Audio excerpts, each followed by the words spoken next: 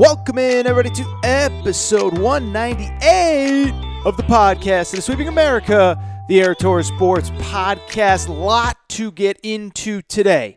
Here's the scoop. I am recording on Wednesday afternoon, shortly after the Chase Young announcement at Ohio State. So that's kind of the most recent development as I record here. Have some things to do Wednesday night and wanted to make sure this show gets out. So the point being, if anything crazy happens in college hoops on Wednesday, it's going to have to wait till next week. Villanova plays Ohio State.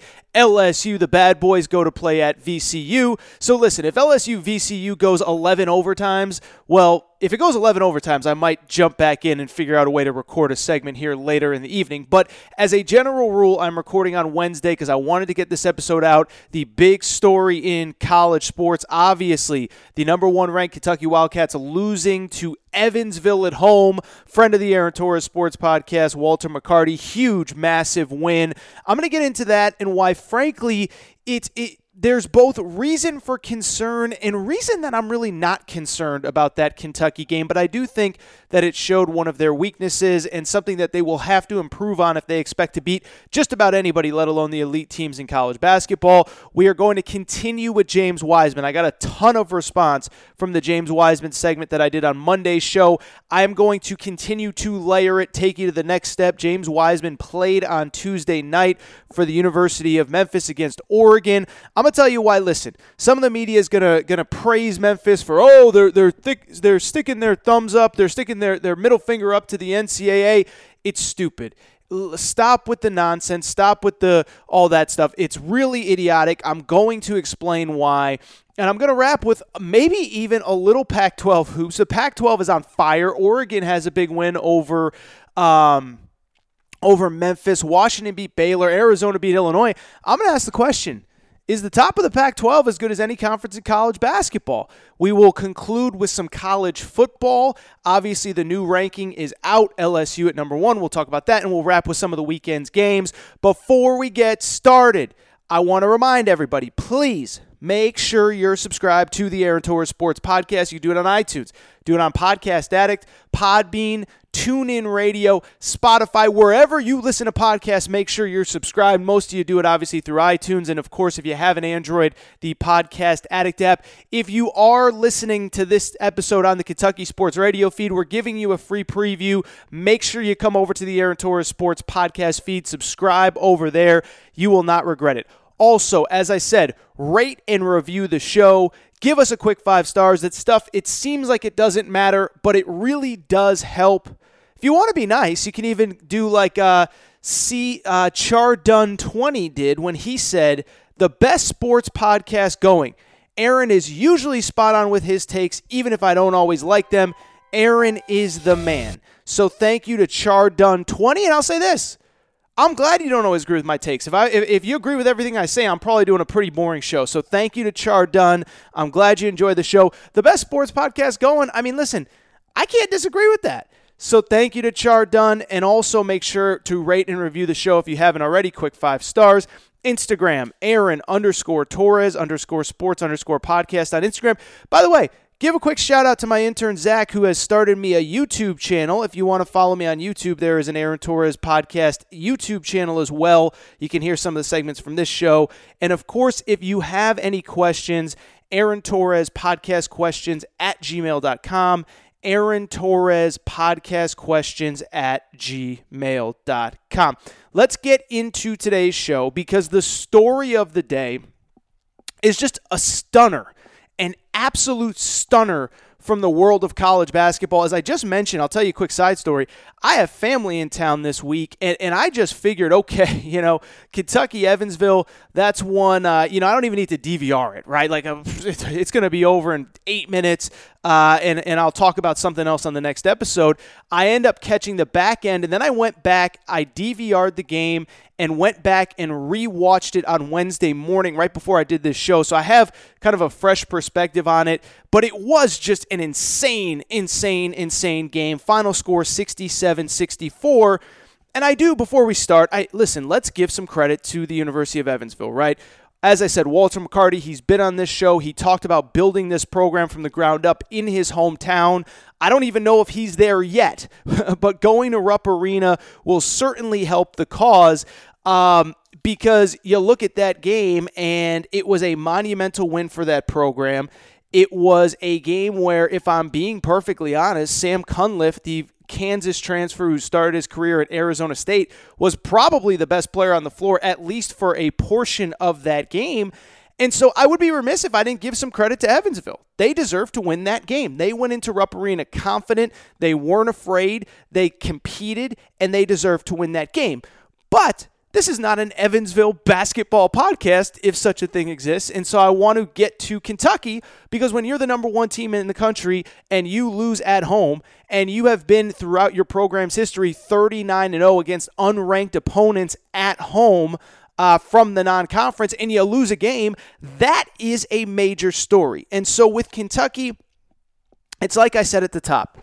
I think there are real causes for concern after this game, not just with this one game, but with the bigger picture of the season. But I also think there are reasons to sit back and say, okay, a lot went wrong on Tuesday night, and if we just clean up the little things, we'll be okay. Also, I should mention John Calipari has quite a history of turning things around late. But let's start with the bad with Kentucky. And I think, first of all, we have to really, to contextualize this, we really do have to go back to last Tuesday when Kentucky beat Michigan State. And there's a reason that Kentucky was the number one team in the country. It's because everybody said Michigan State's the best team in college basketball coming into this year, including me, and on opening night, Kentucky beat them. But as I also said on the show after the Champions Classic, I do think, again, some context matters in that win. I don't want to take away from what Kentucky did, but as I said after that game, Kentucky did not get Michigan State's best version of themselves. We know that Josh Langford was out.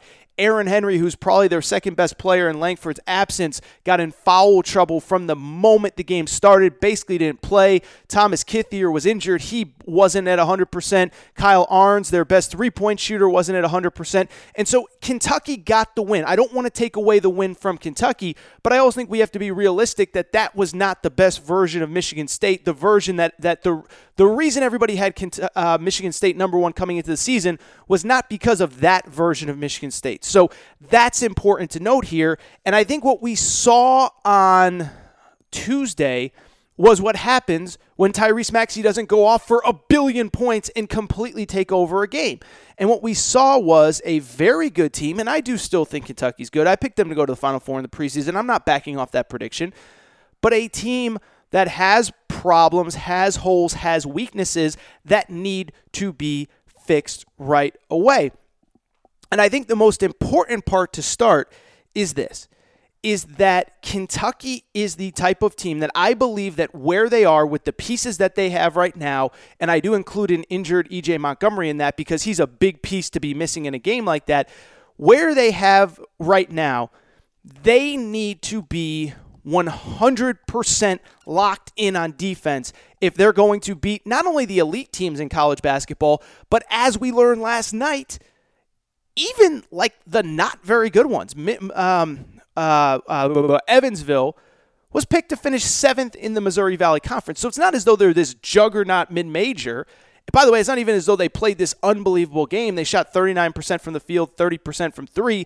It wasn't as though somebody went off for 40 points or somebody had a 20-20 game. Kenneth Faried one time came into Rupp Arena and had a great game. That's coming to my mind. I think it was Bubba Parham or whatever, had like 10 threes last year against Kentucky or the year before. This was not one of those games. And so I think what it shows you is that Kentucky is a little bit limited offensively right now, which we're going to get to in a minute. And the way that they have to win games at this point in the year is to be completely 100% locked in on defense. And they have all the tools to do that defensively. Listen, I'm not going to go through the entire depth chart, but we all know Ashton Hagans, one of the, if not the elite perimeter defender in college basketball. Tyrese Maxey has the skills to do the same. Emmanuel Quickley has improved. Obviously, on the wing, you have Khalil Whitney and Keon Brooks, who can both get after it and cause problems like they did against Michigan State. You have Nick Richards as a rim protector. So the pieces are there. The problem is When you give anything less than a 100%, you have what happened on Tuesday night, which is a team that isn't elite defensively, isn't locked in defensively, and is a team that I think is going to struggle in the early portion of this season on the offensive side of the court. And that is exactly what we saw on Tuesday night against Evansville, is a team where Ashton Hagans, for whatever reason, I think he's a little banged up, but he's a guy that's struggling to finish at the rim. You look at the rest of the freshmen not named Tyrese Maxey, they're all struggling. Khalil Whitney, as I said the other day, he's an incredible physical specimen, but he is not ready to compete at the highest levels of college basketball right now. Keon Brooks' energy, effort, rebounding, he's not there offensively. Nate Sestina, listen, I love the kid. I think he played his butt off against Michigan State, but he was at Bucknell a year ago, and you can't expect him to just make the leap into SEC play and not miss a beat and be able to compete right away. He's a little bit limited. Nick Richards, we know, who is limited as well. And so when I look at this Kentucky team, what I basically see is two guys that can really be difference makers right now this second offensively. It's Tyrese Maxey, who is pretty obvious after the Michigan State game and who was the best player for Kentucky on Tuesday night. And I still believe in Immanuel Quickley.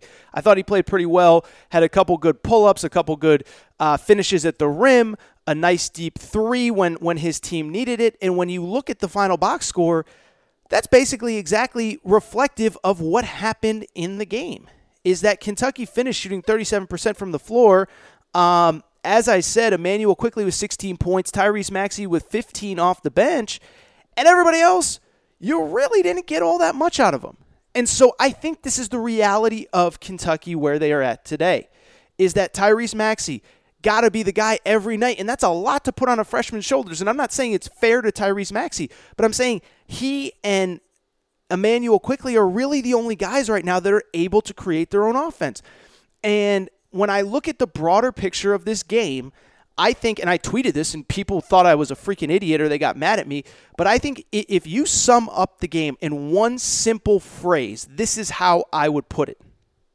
The reason Kentucky lost this game is because they didn't finish enough around the rim when they had opportunities, and they gave up too many uncontested plays at the rim on defense. People say, and I literally had a guy say, well, you're saying that they scored more points and that's why they won? Great analysis, AT. And it's like, no, that's not what I'm saying at all. This is what I'm saying.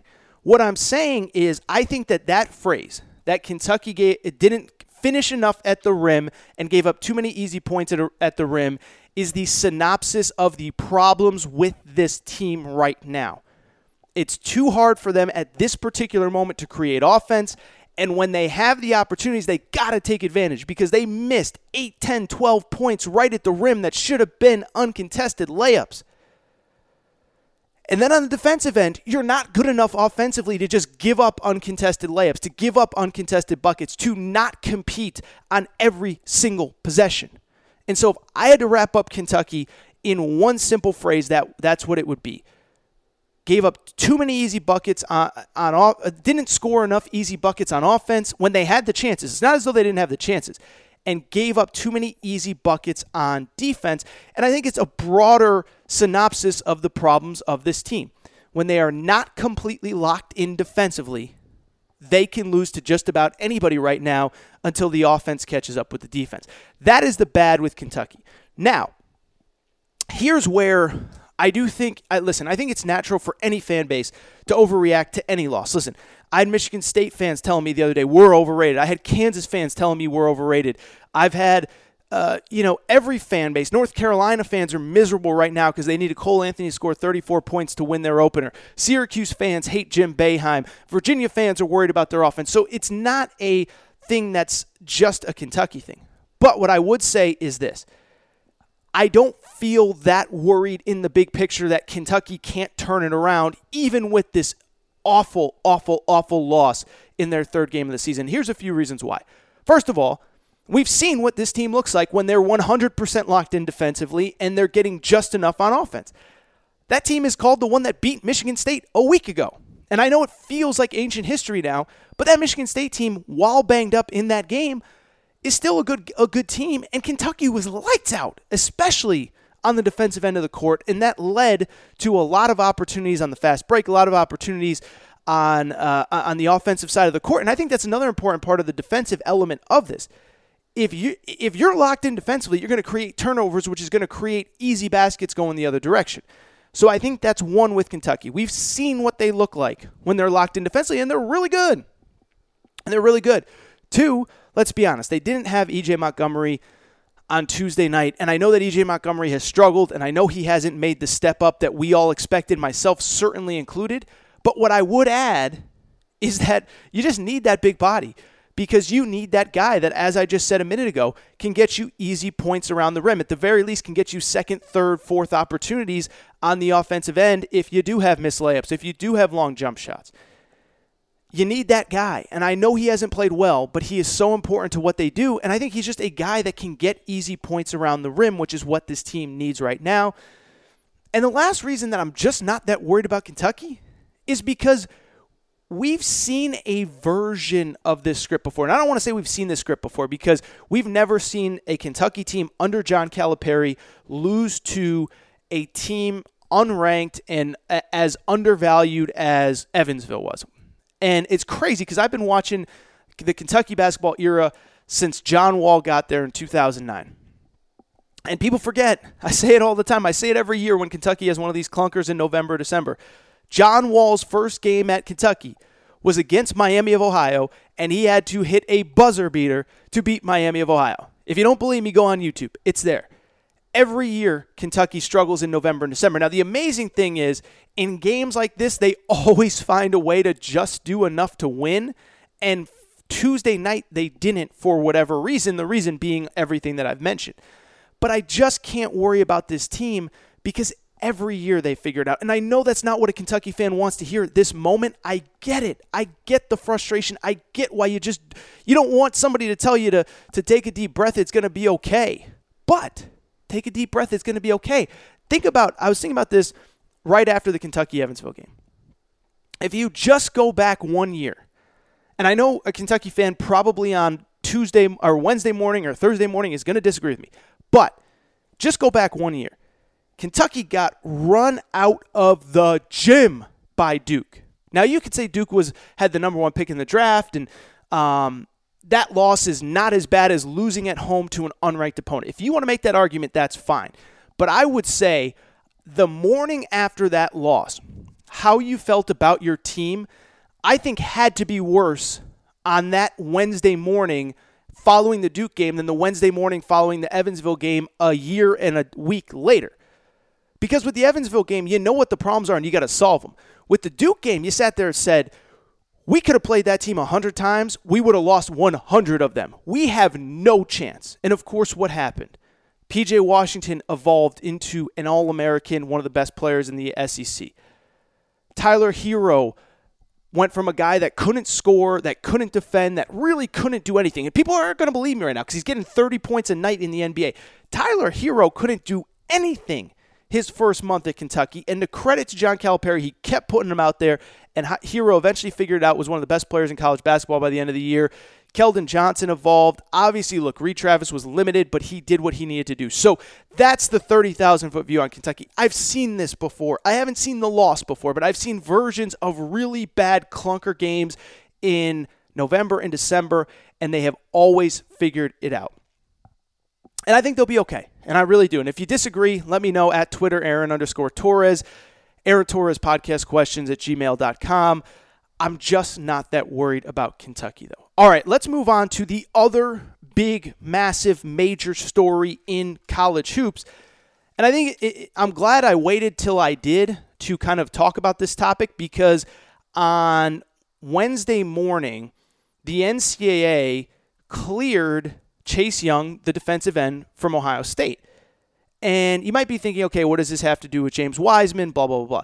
Well, Chase Young is going to serve a 2-game suspension. He took a loan to fly his girlfriend to the Rose Bowl last year, and he was very forthcoming about it, and he admitted it, and Ohio State held him out, and the NCAA rewarded him by basically giving him a 2-game suspension, Maryland and Rutgers. He's back for the 2 big games of the year, Penn State and Michigan, and all is said and done. And so Ohio State is the example of how you're, in theory, supposed to handle these situations with the NCAA. You pull the kid out, you beg for mercy, you explain why it's not what you think it is, we're doing the right thing, and oh, by the way, Ohio State is rewarded because, let's be honest, they're going to beat Rutgers by literally 1,000 points this weekend if they really want to. Maybe not literally, figuratively. And then you have Memphis. And so I want to go back to the James Wiseman stuff. So many of you responded to it. It was, frankly, one of our most downloaded shows of the year. And so I want to get into the James Wiseman stuff. And I think I did last week a good job of explaining what I thought happened behind the scenes in terms of how this information got out, why this information got out.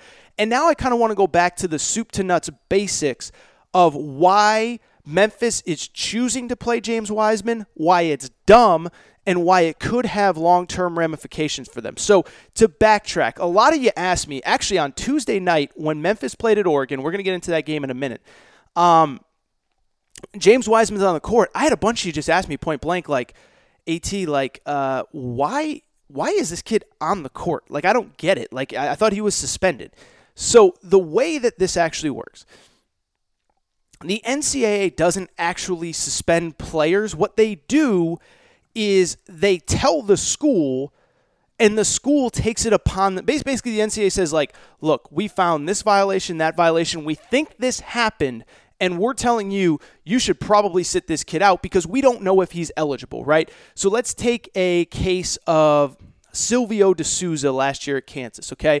So we think that there were NCAA violations. So Kansas decides, you know what, let's just hold him out. Let's be precautionary. The NCAA comes in and investigates. There were violations. Then the NCAA hands down the punishment, and then the punishment is served. That's how it's supposed to go. What Memphis has decided is basically the school was told, this kid is not eligible. Like, your coach, who was now a booster, gave him money to move from Nashville to Memphis. And so you should probably sit that guy because he's ineligible. And any game that he plays, you're going to have to forfeit. And 99.99999 times out of 100, the school will listen to the NCAA. And the reason is pretty simple. It's because the school doesn't want to be punished with bowl sanctions, with postseason ban, with scholarship reductions. And that's what you've seen throughout the history of college basketball and college football. Ohio State is like, dude, if we don't listen to the NCAA, if we don't sit out Chase Young until we figure this thing out, they could ban us from the college football playoff. They could ban us. They could ban us from the postseason. They could ban scholarships. They could pull 10 scholarships. They could pull 20 scholarships, whatever they want to do. And so Ohio State's like, dude, we love Chase Young, but he's not bigger than Ohio State football. Kansas is like, Silvio De Souza is not bigger than Kansas basketball. But Memphis, I think the combination of it's a small, insulated city. Everybody loves Memphis basketball. So I think that the administration there, including the school president, felt pressure to be like, screw the NCAA. But what I really think happened point blank is that Memphis basketball and the whole school and the administration and the athletic director kind of know, like, dude, this is our window right now. And, like, we could sit James Wiseman, but what if the NCAA never reinstates him? Then what do? Then we're screwed. We have this once-in-a-generation player for 1 year, and if we miss out on this window, we're never going to have another year like this. Because let's be honest, there's never going to be another situation where the number one high school player in America played AAU ball for Penny Hardaway, played high school ball for Penny Hardaway, and came to college to play for Penny Hardaway. So I think Memphis is just kind of like, this is our window right now, this second, to be relevant in college basketball, and we got to take advantage of it. But just because that was their decision, and that's why they've decided to play him. The NCAA can't show up at the FedEx Forum and have an NCAA official grab James Wiseman by the ear and walk him to the bench. All the NCAA can do is tell the school, hey, you can't play this guy because he's ineligible. And if the school decides to play him, the NCAA, as we're going to find out, can still come down and punish them. And that brings me to what is the important point here, which is why it is so idiotic for Memphis to keep playing James Wiseman. And I'll tell you why. It makes absolutely no sense. Because To backtrack, as I said a minute ago, the reason this is an issue is not because Penny Hardaway is the head coach at Memphis and because he gave James Wiseman money. The issue is that it happened 3 years ago when Penny Hardaway was still a high school coach and James Wiseman was still a high school basketball player. And so the issue becomes that because Penny Hardaway has given money to Memphis, he is considered a booster, okay? So that's a big separation. This didn't happen a month ago when James Wiseman was on campus at Memphis. At least in theory, it didn't happen a month ago. It could have been going on and we don't know about it. What happened was James Wiseman's family was given money to move to Memphis to play for Penny Hardaway in 2017. Penny Hardaway is considered a booster. The booster gave money to the player. It's really kind of a cut and dry deal. But here's why it's idiotic for Memphis to keep playing James Wiseman. Because booster situations with the NCAA are actually usually pretty open and shut cases, okay? So as a general rule, Jeff Goodman tweeted this out the other day, and I actually thought it was very, very good. As a general rule, you take money from a booster. What ends up happening is, for the player, you have to give that money back. You have to, write a check to charity, whatever. Obviously, in this case, James Wiseman is not going to be giving money back to Penny Hardaway. But the reason I bring it up is because not only do you have to give the money back, but as a general rule, the standard operating procedure is a booster violation. You miss 30% of your team's games, okay? So in the case of Memphis basketball, that will be 9 games for James Wiseman at some point that he will once this is resolved, he's going to be suspended for 9 games. Now again, Memphis may keep choosing to play him, which we'll get to in a minute, but he will be suspended for 9 games.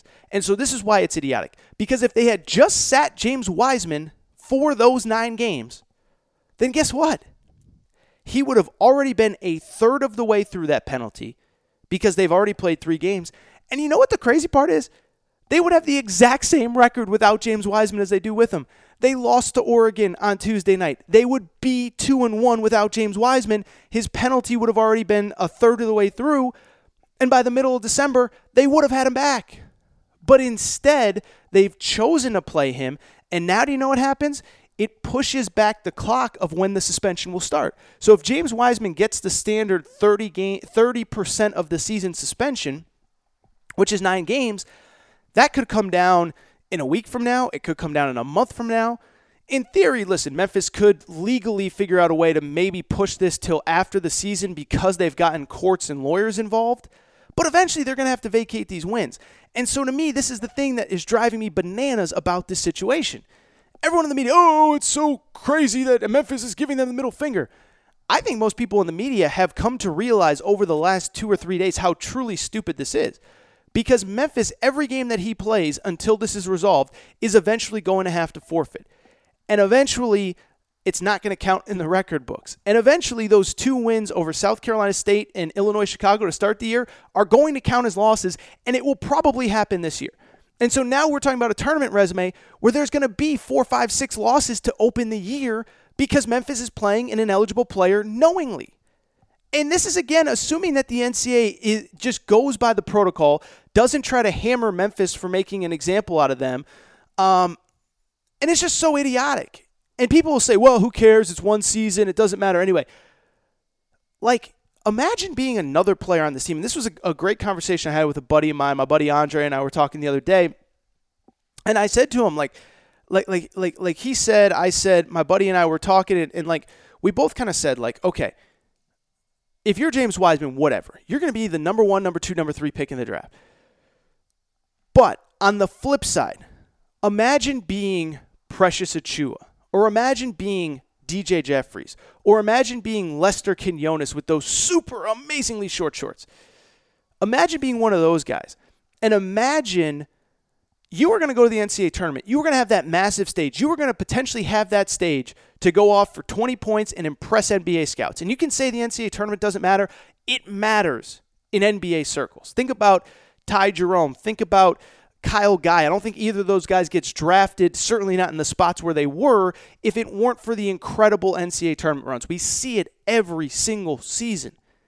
Gonzaga with Zach Collins a few years ago. Zach Collins is in the top 10 pick if Gonzaga doesn't go to the national championship game.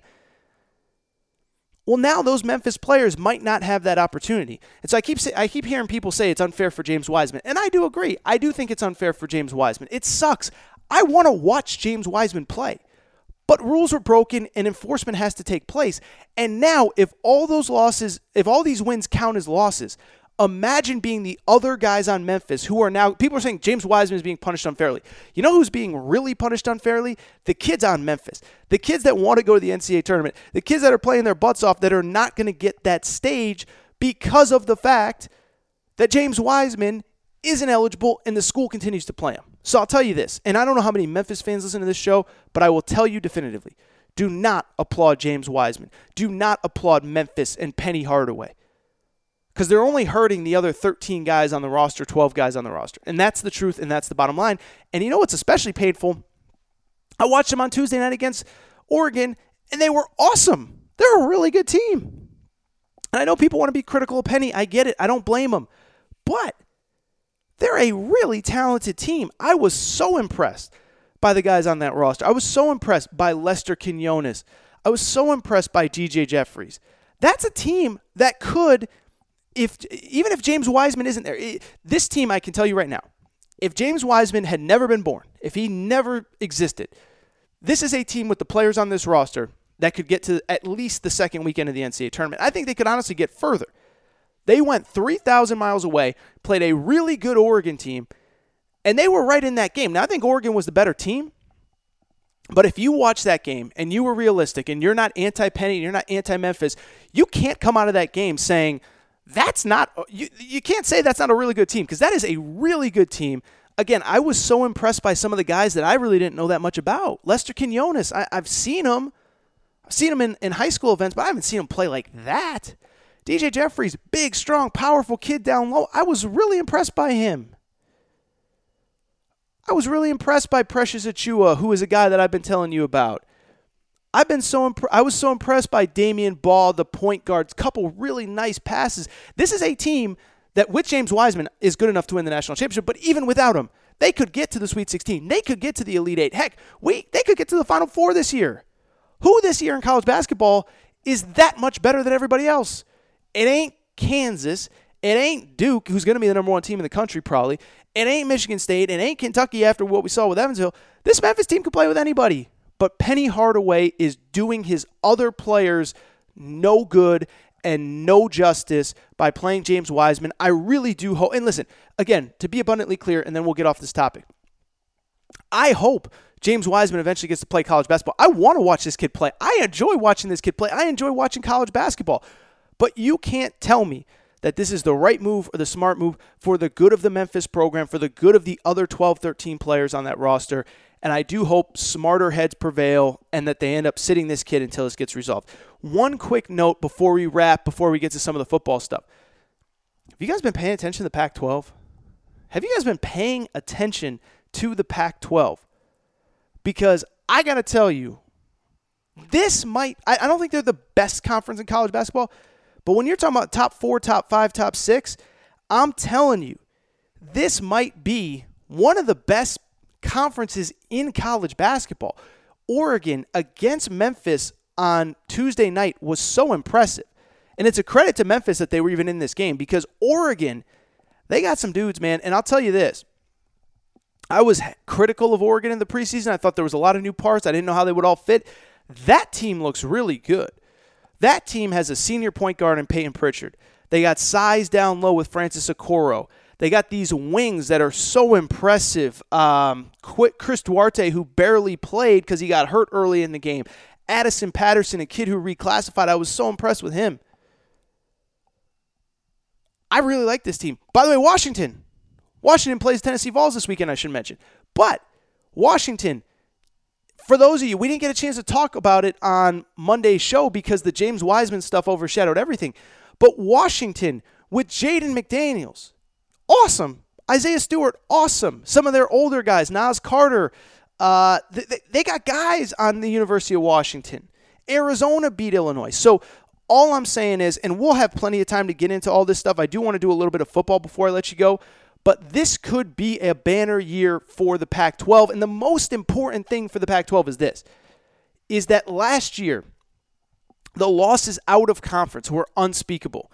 I think Oregon lost to Texas Southern, and Arizona lost to Alabama, who wasn't even very good, and they lost to Baylor, who was good but not great, and I can't even remember. UCLA lost to Liberty, UCLA lost to Belmont, USC lost to Santa Clara. Well, now they're winning the important out-of-conference games that matter, and I know it's early, and I know it's too much. You can't put too much stock into the first week of college basketball, but when Oregon has a win over Memphis, when Washington has a neutral court win over Baylor, when Arizona has beaten Illinois, I think you're looking at this conference and you're like, man, this is a really good conference in college basketball.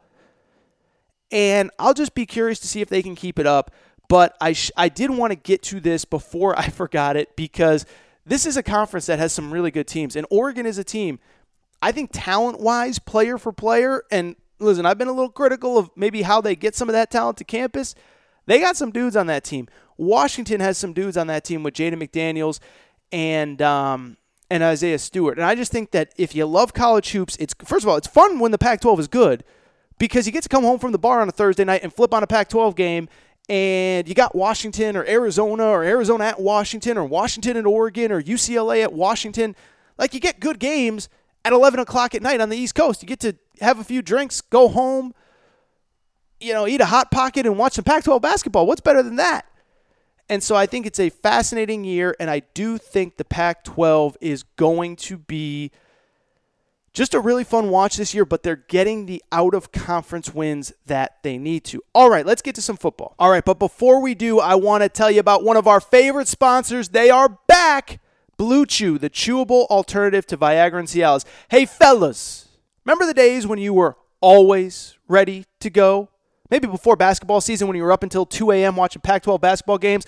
The good news is that now you can increase your performance and get that extra confidence in bed. I'm, of course, talking about our old friends at Blue Chew and BlueChew.com. I told you about Blue Chew in the summer, and they have come back this fall. Blue Chew is the chewable alternative to Viagra or Cialis with the same FDA-approved active ingredients as those competitors, so you know that they work. You can take them anytime, day or night, even on a full stomach, and since they're chewable, they work up to twice as fast as a pill, so you can be ready whenever the opportunity arises. Fellas, listen, I've told you. I took you behind the curtain. I just got married this summer, went on my honeymoon, had a great honeymoon, not just because I was on the beach for 8 days. It's because, well, maybe, I don't want to say it, but maybe there was some Blue Chew involved. I don't want to say. All I'm saying is I've been married for 6 months. My wife has never been happier, never seen a bigger smile on her face, and it may or may not be thanks to Blue Chew. For those who are interested, here is how it works. Blue Chew is prescribed online and shipped straight to your door in a discreet package, so you don't have to go to the pharmacy. You don't have to make a special doctor's visit. Best of all, wherever you pick it up, there is no awkwardness. They're made in the USA, and since Blue Chew prepares and ships direct, they're cheaper than going to the pharmacy. Right now, we've got a special deal for our listeners. Visit BlueChew.com and use the promo code Torres, and you get your first shipment for free. All you have to do is pay the $5 shipping. Again, that's Blue Chew, BLUE Chew.com, promo code Torres. Try it for free, and if you like it, and if your lady likes it, and I think she will, maybe go back for more. Blue Chew is the better, cheaper, faster choice, and we thank them for sponsoring the Aaron Torres Sports Podcast. All right, let's talk some football here. We are incredibly, week 12? Is that right? We're going into week 12 of the college football season. I guess when it starts in August and we're now in the middle of November, that happens. The new rankings came out on Tuesday night, as they will throughout the end of the season. 2 big points of contention. As usual, I think they're both a little bit overblown. So let's start with the first one, which is LSU jumping Ohio State at number 1. I'll be honest, big picture, I have no problem with this, and I'll tell you why. It's because this is, and to backtrack, I've been doing that a lot, right? Ohio State is the first team in the history of the college football playoff rankings to be number 1, not lose a game. They won by 58 points last week. Not lose a game and fall out of the number 1 ranking. But I also think it's a completely unique situation to have a number 2 team, LSU, go on the road, beat number 3, have the resume that LSU does with 4 top 20 wins, 3 top 12 wins, 2 of them on the road. Like that's unprecedented. LSU's resume is unbelievable. And for people who don't know, at Bama, at Texas, Florida at home, Auburn at home. Texas is ranked 19th in the college football poll. Auburn is 12th. Florida is 11th. Those are 4 really good wins. And so for everybody freaking out, if you're an Ohio State fan, I get it, right? You feel like the world's against you. Ohio State, I suspect if they beat Penn State, if they beat Michigan convincingly, if they win the Big Ten championship game the way that they have, I think they could potentially jump back into that top spot. I don't know if they will because LSU has to play Georgia in the SEC championship game, but I don't think it's out of play. But for people who are freaking out, like my whole thing is this, right? Like I always get yelled at. I'm in the media. And the thing that I always try to do, I always try to base my opinions based on current information, right? Like if you had asked me a week ago, like let's use basketball as an example. You had asked me a week ago, okay, who is Kentucky now the favorite because they beat Michigan State?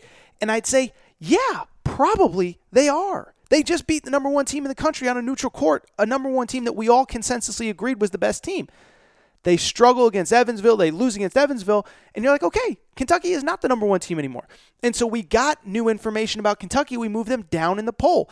It's the same with LSU. We got new information since last week. They beat the number 3 team in the country on the road. They have the more impressive resume. They should move up. And so I have no problem with LSU coming in at number 2. The big other topic outside, or LSU coming in number 1, the big other topic outside who's number 1 LSU or who's Ohio, or is it LSU or Ohio State?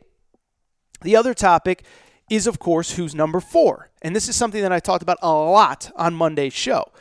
And during that time, I specifically said, listen, the top 3 is pretty easy to figure out, right? It's going to be Ohio State, LSU, and Clemson in some order. You might not agree with the order, but it's going to be those 3 teams in that order. So the question then becomes, who's number 4? And I thought there was probably 5 or 6 pretty compelling teams to make the case for. 1, you have Minnesota, which is undefeated, 9-0, just knocked off Penn State, who was number 4 a week ago. Minnesota, you can make a legitimate case, should be the number 4 team in the college football playoff poll. You can make a case for Georgia. They were at number 5 last week. Alabama loses, you move them up. I think you could have made a case for Bama. I know their resume isn't great, but their only loss is to the now number 1 team in the country. If Bama came in at number 4, I wouldn't have a major, monumental, super frustrated argument about it. I could see the argument for Oregon. Oregon hasn't lost since they lost on the last play on opening night, have won 9 straight games, look really good in the process, and are a team that right now is in position to potentially play for the Pac-12 championship game against a team that is currently in number 7 in the poll. And so what ended up happening was this is how it came out. As I said, LSU, Ohio State, Clemson, number 1, 2, and 3. Then they moved Georgia up 1 spot to number 4. They dropped Bama down 2 spots, but not too far to number 5. Oregon at 6, Utah at 7, Minnesota at 8. Now, personally, I think Minnesota's actually got the biggest gripe. I think if I was doing this poll, I would have Minnesota at number 4, not because I think they're the 4th best team in college football, but because their resume reflects the 4th best team in college football, undefeated through 9 games in the Big Ten, win over a top 5 Penn State team last week. But Minnesota falls to number 8, and so the big freakout session happened via Oregon fans. And Oregon fans are, in the Pac-12 is like, oh, it's Bama, it's SEC bias. How does Bama only fall 2 spots? Well, the reason they only fell 2 spots was because they lost to the number 1 team in the country, number 2 when they played them, LSU. And I'm not saying that this is a quote-unquote good loss, and I'm not making excuses for Bama. But what I am saying is I think that this poll has been, historically, this is now year 6 of the college football playoff, this has been a week-to-week deal with reaction in real time. And so, yes, Oregon was off last week. They had a great win at USC 2 weeks ago. But they did not play. Alabama played. They looked reasonably good, all things considered. And so they fall 2 spots, and everyone's freaking out. I'll tell you this. I know this sounds like a hot take, and listen, I guess my whole life is based on hot takes, but I would argue that I actually think this is not a bad situation for Oregon. And Oregon fans would be like, dude, you're out of your mind. What are you talking about? That makes no sense. Let me explain why. So first of all, Georgia being ahead of Oregon doesn't really mean all that much, because I'll tell you this right now. Georgia, it's a pretty straightforward deal with Georgia. If Georgia loses to Auburn, they're out of the playoff conversation. Georgia plays Auburn this week. If Georgia loses to LSU, they are out of the college football playoff conversation. Georgia would play LSU in the SEC championship game. If Georgia wins out, if Georgia beats LSU in the SEC championship game, then they're going to be in. And there's nothing an Oregon fan can do about it. And it sucks, but that's the reality. If a one-loss Georgia team wins the SEC, beats the same Auburn team that Oregon lost to, beats LSU in the SEC championship game, Georgia's going to be in. So all Oregon cares about is, does Georgia get one more loss? And I think they do. I truly believe that they will somewhere along the way, so just knock them out. Oregon, you move up one spot. By the way, Bama, this is the big point of contention. Bama, well, they haven't played anybody. It's like, yeah, but their only loss was to the number 2 team in the country that's now number 1. I'm not going to argue that Bama should fall all this way. But again, Oregon fans, deep breath. Pac-12 fans, deep breath. This is what I truly believe. If Alabama wins out, even if they win out, their best win is against a 8-4 potentially Auburn team, because Auburn is currently 6-2, 7-2. They still play Georgia and Bama. So in theory, Auburn can have 4 losses. Alabama's best win would be against Auburn. Now, admittedly, Oregon's loss would also be against Auburn. But what I'll tell you is this. Oregon has potentially 2 things for it that Bama doesn't have going for it. If Oregon wins out, they will be a conference champion, Pac-12 champion. They will have the extra game. They call it a data point, the extra data point of the 13th game. Fast forward, they also have this. Their win over Utah in the Pac-12 championship game. Utah's currently 7th right now. Their win over Utah would be better than any Bama win. As long as Utah doesn't crap the bed, as long as Utah doesn't finish 9-3 or something like that, that Oregon win over Utah is huge. And so I know Oregon fans want to freak out, but this is a week-to-week poll. Right now, I don't really think that, I think it's perfectly fine to say that Bama right now, their resume is not significantly better than Oregon's. They have a better loss. Oregon does not yet have any great wins, but they will if they beat Utah. Same with if Utah beats Oregon. And so not to freak out. So that was my big picture takeaway from the polls. I will add, I think the team that nobody's talking about, that Oregon's so worried about Bama and Georgia. You know who I think they should be worried about? That team at number 10, the Oklahoma Sooners. Because Oklahoma's currently sitting at 8-1.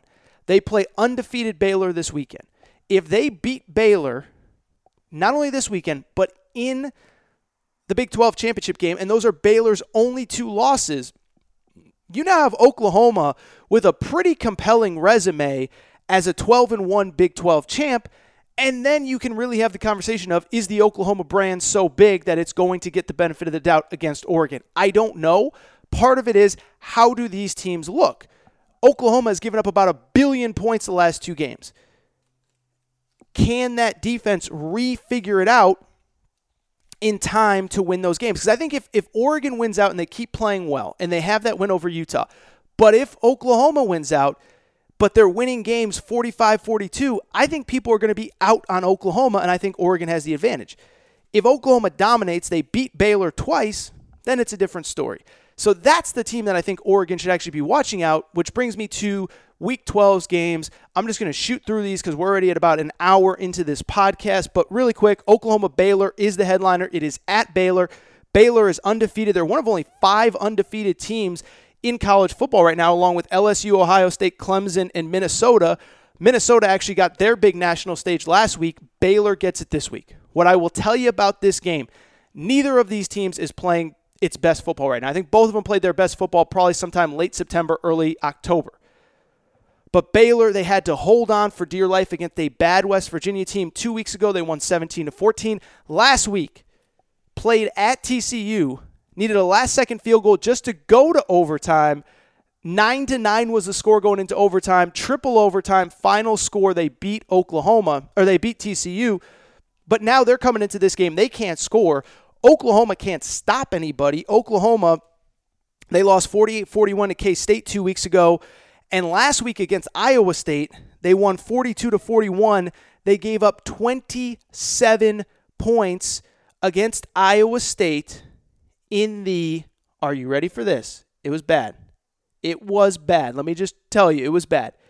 They gave up 20 points in the fourth quarter, 27 points in the second half. And so this Oklahoma defense has fallen back apart. This, to me, from a betting perspective, and I do a lot of betting stuff on this show, stay away. Because I don't know if it's going to be high scoring. I don't know if it's going to be low scoring. Neither team's playing well. I'll pick Oklahoma because they have so much big game experience. But I wouldn't be shocked if Baylor wins this game. That's one of the big ones. Auburn, Georgia, another one of the big ones. I'll tell you this. Georgia has been phenomenal on defense since that South Carolina loss. Last 3 games, they've given up a combined 17 points. Shut out Kentucky. Now, granted, that game was a monsoon. I don't even know if it counts that you shut them out because there was a gallon of water on the field. Not a gallon. That doesn't make any sense at all. There was a lot of water on the field is the point I'm trying to make. 17 points to Florida. Shut out Mizzou last week. Georgia's playing elite defense. That offense, though, still isn't there. And I do think against this Auburn defense, Auburn has a great defensive line. They make life miserable for all quarterbacks. Joe Burrow, by the way, his worst game of the season, it wasn't against Florida. It wasn't against Bama. It was against Auburn in that defensive front. I wouldn't be shocked if Auburn pulls off the upset. I'm not going to pick it. I'm going to stay away because, again, I'm Mr. Anti-Georgia. And so if I say bad things about Georgia, people will come after me. So I'll just say that's what to watch in this game. A couple other things as I wrap up here really quick. Iowa, Minnesota. Minnesota off that incredible win, a 2.5-point underdog to Iowa. So that tells you what Vegas thinks of Minnesota, the dream, the Cinderella season, row the boat. It comes to an end here. I expect Iowa to get a win. Last game of interest, Michigan, Michigan State. For all the crap that Jim Harbaugh takes, it looks like he is headed for a 9-3 season because after this one, they obviously will play Ohio State in 2 weeks, but next week they get Indiana. And, I mean, if we're talking about 9-3 from where they started, their only losses at Wisconsin, at Penn State, Ohio State, that's actually a pretty good season. But they got to get past Michigan State. Michigan State's completely falling apart. They had a 31-10 halftime lead going into the going into the fourth quarter last week. They were up 31-10 to Illinois and lost 37-34. Michigan State is reeling. Michigan better win this game. That's all I'm going to tell you, or the Boo Birds will be back out for Harbaugh. It's going to be a great weekend of college football. I'll tell you this. I'm recording this podcast before I have a chance to make my official picks, so make sure you go to AaronTorresOnline.com Thursday where I will have my official picks. But that is all for today's show. It was a long show. It was a fun show, but I appreciate you guys listening. And as I said at the top, I really hope that Villanova, Ohio State, or LSU, VCU doesn't go 11 overtimes tonight because then I'll have to jump in and re-record. But I want to thank you for subscribing to the Aaron Torres Sports Podcast. If you're not already subscribed, if you're on the KSR feed, come over to the Torres feed. You can do it on iTunes, Podcast Addict, Podbean, TuneIn Radio, Spotify, wherever you listen to this show. I'm telling you, if you enjoyed today's show, that's basically what you're going to get from now until the end of March and beyond with college hoops. Also, rate and review the show. As I said, give us a quick 5 stars. Instagram, make sure you're following at Aaron_Torres_sports_podcast on Instagram. If you have any questions, Aaron Torres Podcast Questions at gmail.com. Aaron Torres Podcast Questions at gmail.com. Find me on YouTube. I'll have a couple other things over the next couple weeks, but that is all for today's show. Shout out to my boy Torrent Craig, the Australian legend. We will be back next week.